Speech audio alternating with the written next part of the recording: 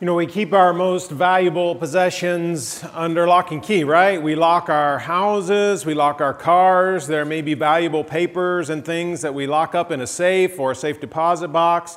We keep our money in the bank, and it requires some kind of key to access all of those things, whether it's an actual physical key or 4 numbers that we use to unlock certain things. All those things are locked up, waiting for us to access them by a key. And in a similar way, most important in our lives oftentimes are our relationships, and healthy relationships in some ways require some keys. And we're thinking those through in this series that I'm calling Keys to Healthy Relationships. And some people probably feel like they don't have some of those keys and they really need them to develop healthy relationships in their lives. And so we're walking through Ephesians 4 and 5, Paul's letter that really feels a little bit like a handbook for the early church, where he lays out what it means to be a follower of Jesus.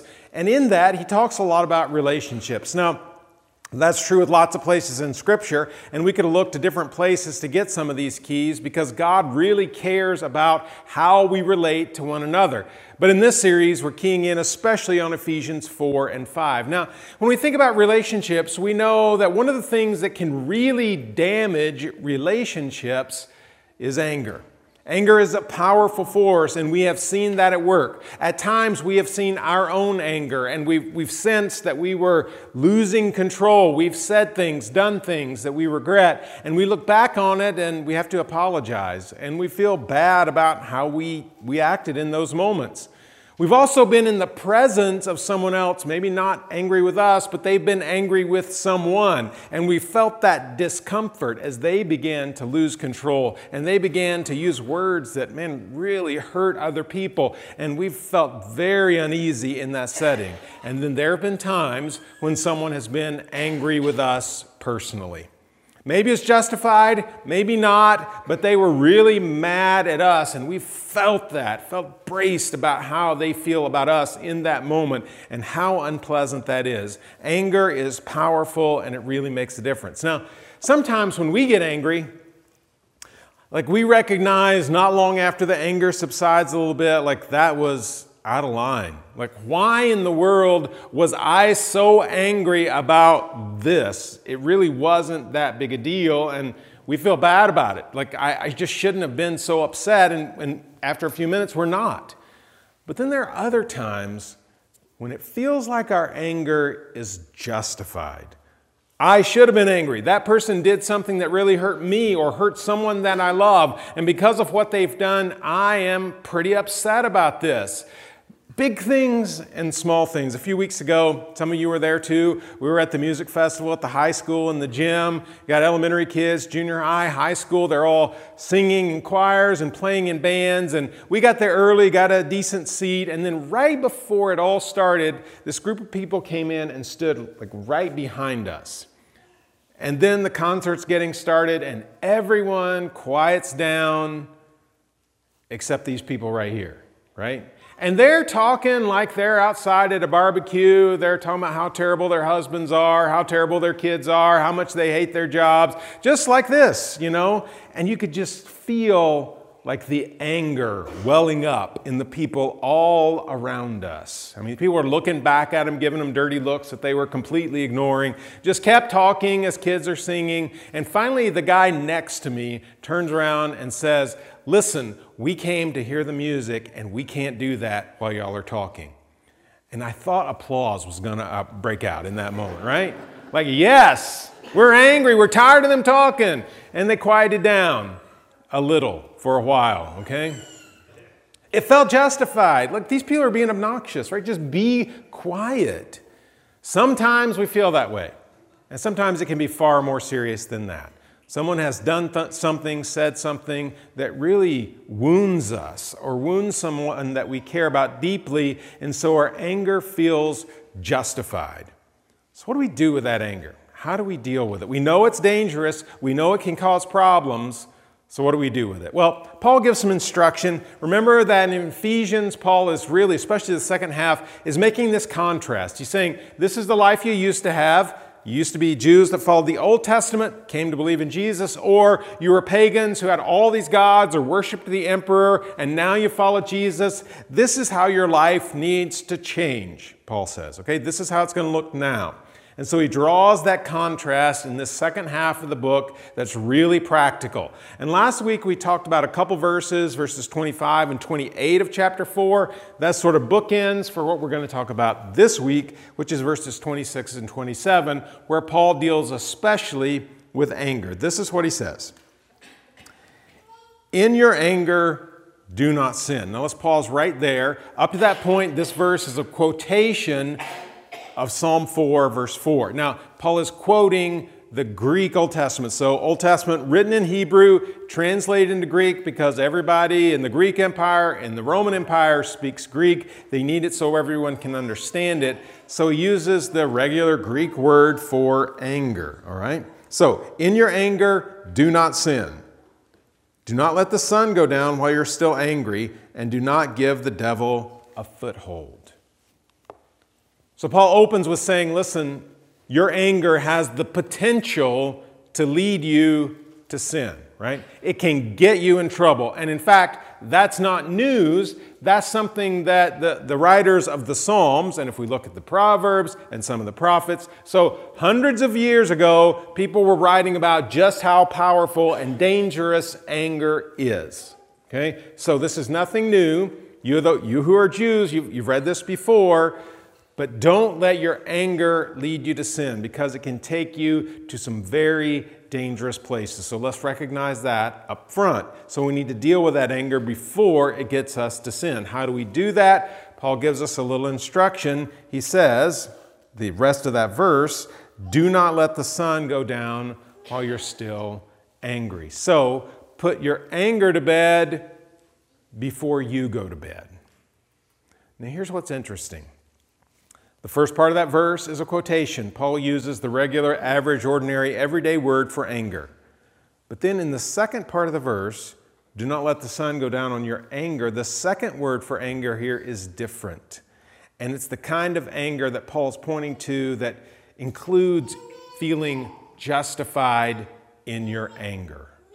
So even when you feel like you should be angry because somebody's done something obnoxious that really hurt you, that made a difference in your life, even then, don't carry your anger with you to the next day. Now that's a little harder, right? I mean, if somebody just cuts us off at a stop sign, I mean, those kinds of things that are here and there and then gone, or I recognize I shouldn't be that angry about it anyway, I can put that to bed before I go to bed.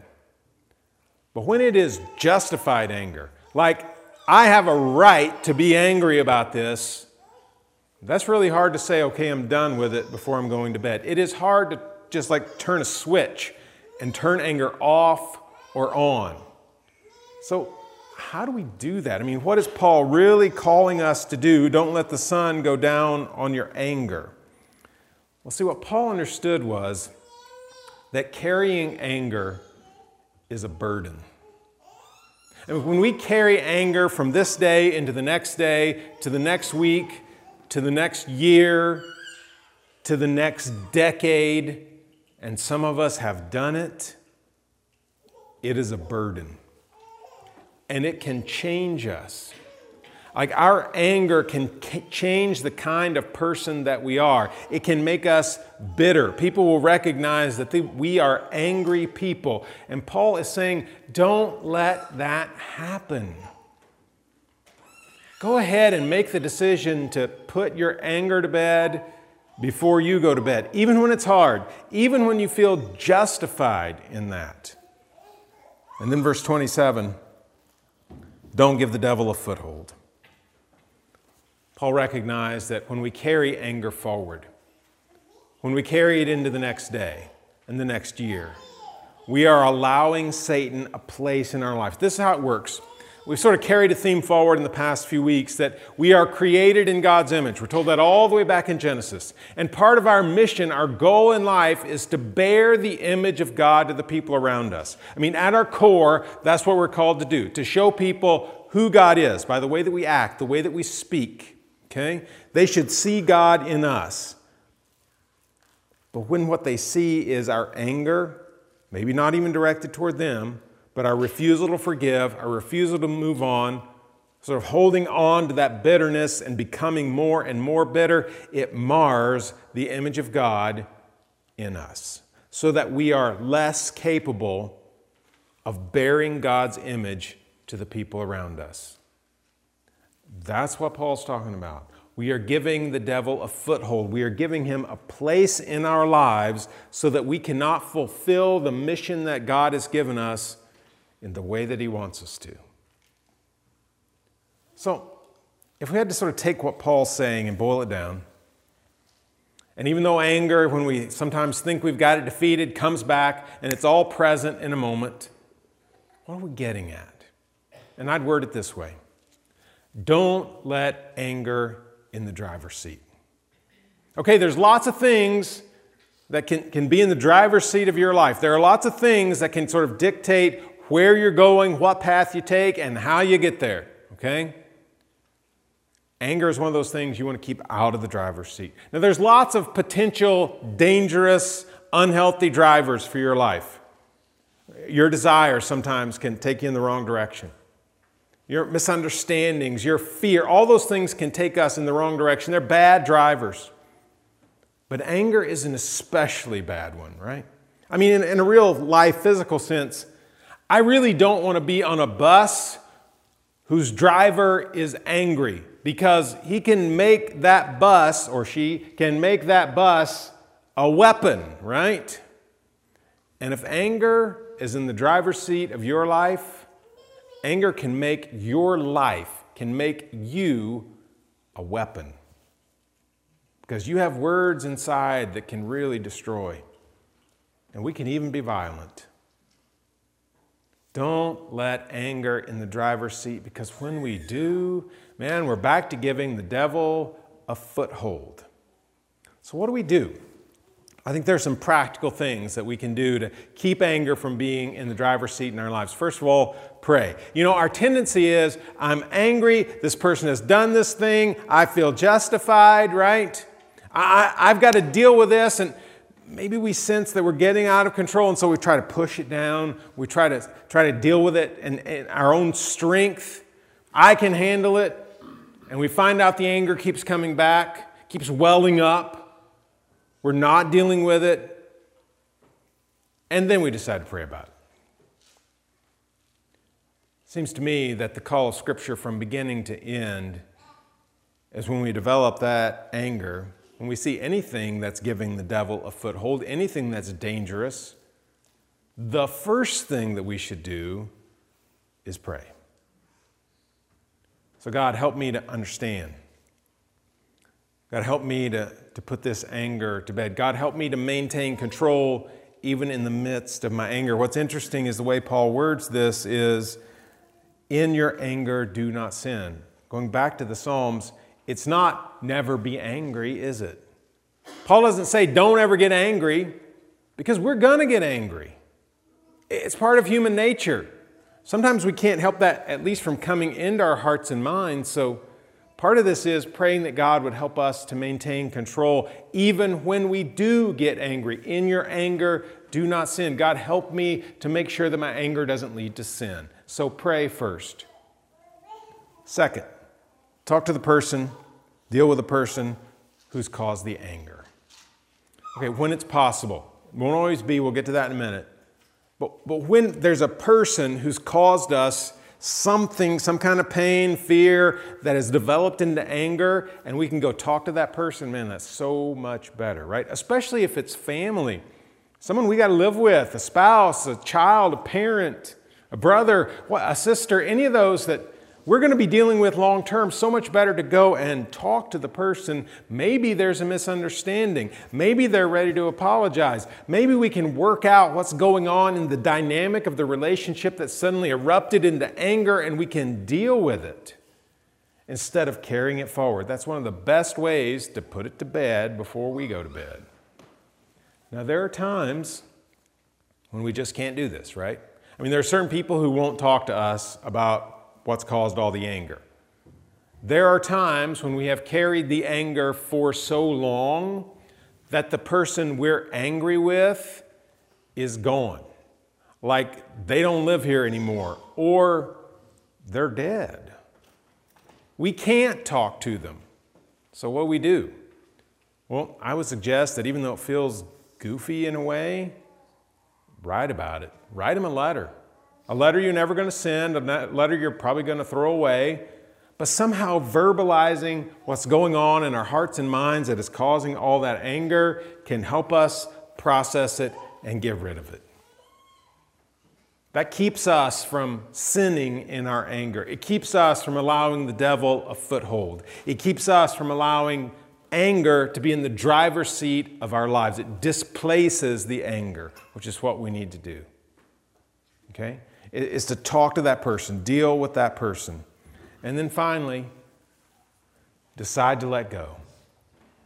Be intentional. I mean, I think that's what Paul's saying when he says, don't let the sun go down on your anger. Make the decision. Now, you may have to make the decision again, okay? Tomorrow, next week.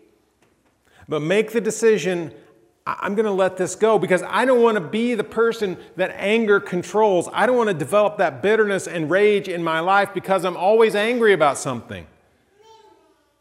It goes back to prayer, same part, but just making that intentional decision. I am not going to give the devil a foothold. I'm going to release this anger. The decision can go a long way to helping us get in the place that we should be, the place that God wants us to be. Here's the thing. Some of you woke up this morning angry. You're angry with someone. And maybe it will be justified. Like they did something that hurt. Okay. You've got a choice. Do you want that anger to be in control? Or do you want God to be in control of your life? I mean, God has chosen to give to us what we did not deserve. Forgiveness. And when we release that anger, we are releasing some control. We are saying, I'm not going to hang on to this. I'm going to let them off. I don't want to, but I'm going to. Because I don't want them and the anger to be in control of my life. Don't let anger in the driver's seat. Let's pray together. God, we know that we've been angry at times when we shouldn't have been and sometimes when it was justified. But even today, as we are in this place for worship, there may be anger in our hearts. And God, we pray that you'll help us to release it, to let it go fully, to make sure that it is not controlling us. God, help us to deal with it in the best way possible through your Spirit. We pray it in Jesus' name. Amen.